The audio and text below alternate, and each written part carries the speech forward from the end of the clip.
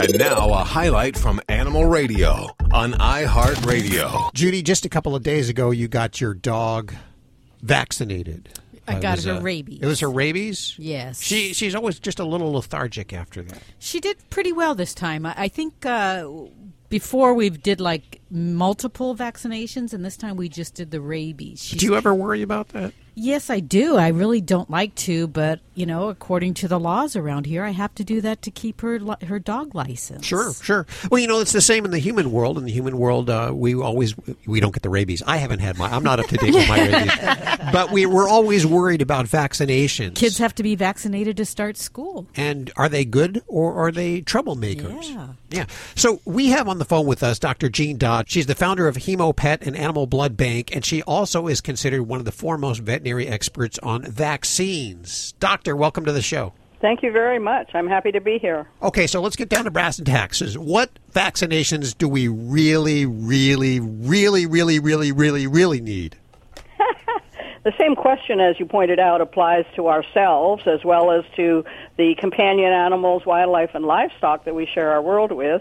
As far as dogs and cats are concerned, it's very important that the kitten and the puppy receive the appropriate vaccination series when they're young.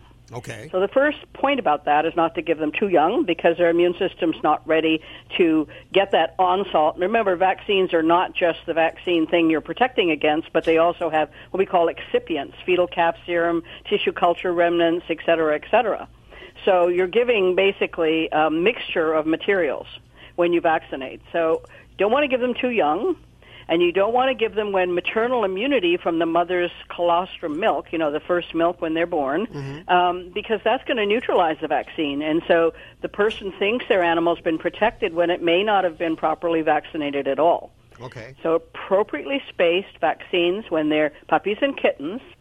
Then a year later, you do a titer. You measure the serum level of antibody in the blood. That's one option. And we have to ask our vet to do that because I don't remember our vet ever actually offering that to us. Mm-hmm. Well, that's changed. In the last 10 years, we are required by the policies in North America and most of the World Small Animal Veterinary Association, by informed consent to ask the client if they would like to have a booster, a deferral, or a titer. Please explain what a titer is. Okay, a titer is a measurement of the amount of antibody in the blood of the individual, whether it's a human or an animal. And if the antibody level in the blood is sufficient to cause protection against the disease, that animal or person does not need to have a booster. Rabies vaccines are the only exception. And for dogs and cats throughout North America and most of the world, vaccines for rabies are required.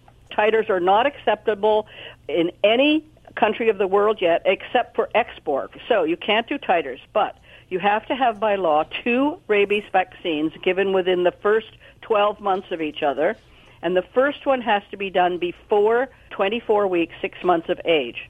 There's a second issue. All but 2 of the currently licensed canine rabies vaccines contain thimerosal, which is mercury. We do not want to put mercury into the bodies, certainly not of young animals, and certainly never, okay? Remember, we've taken it out of fillings in our teeth. We don't want mercury in there.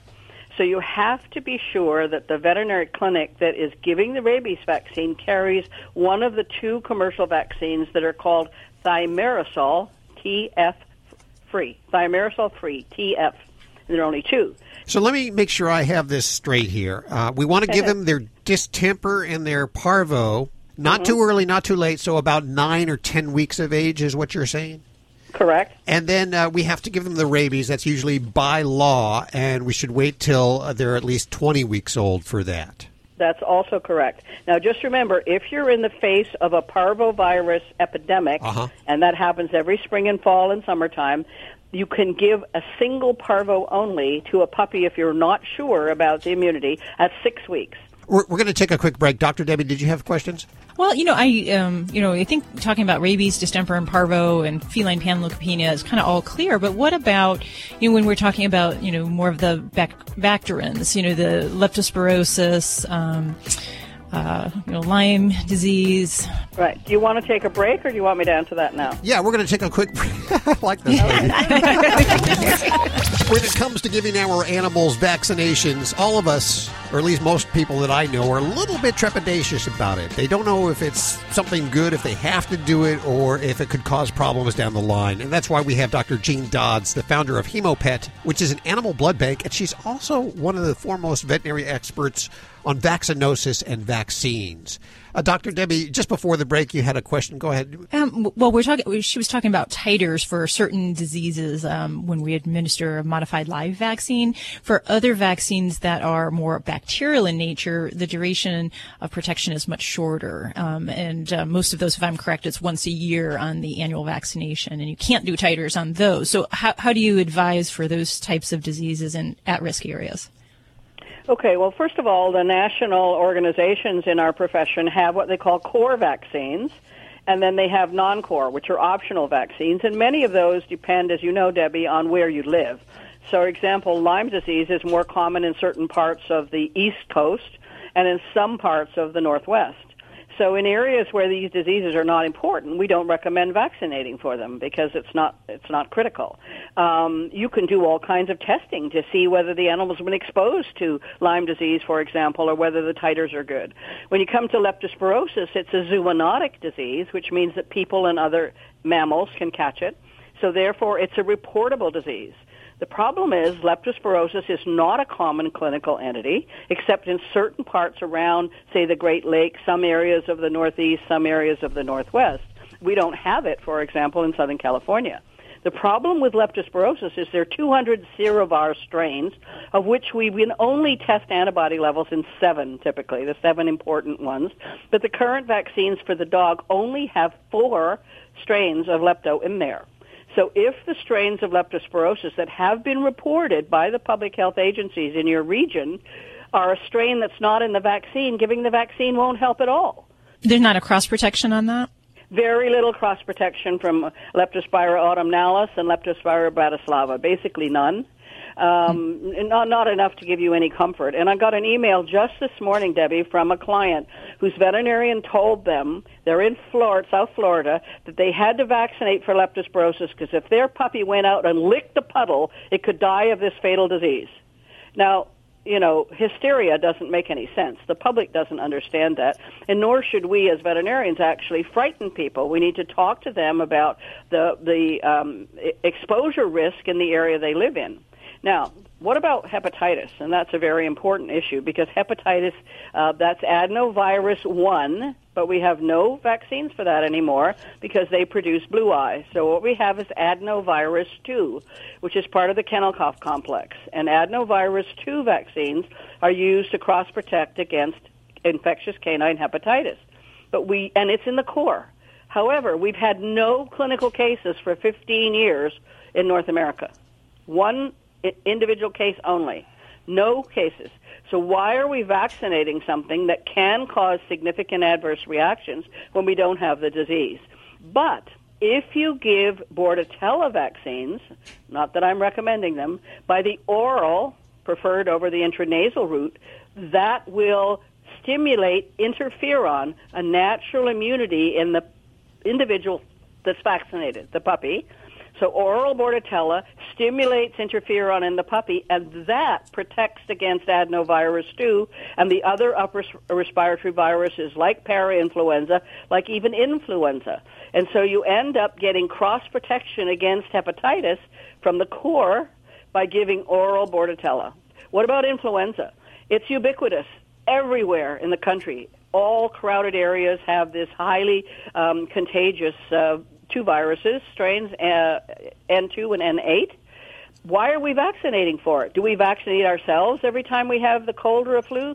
No. Only certain populations at specific risk are vaccinated. And I feel the same way about that today for the dog. You talk about 2 different kinds of vaccines. One that has the long pokey thing that I just always turn my head when they do that. And then you have the nasal one. I guess it's squirted up their nose like a spray. Is one more effective or safer than the other? No. We're just talking about intranasal. I don't recommend it.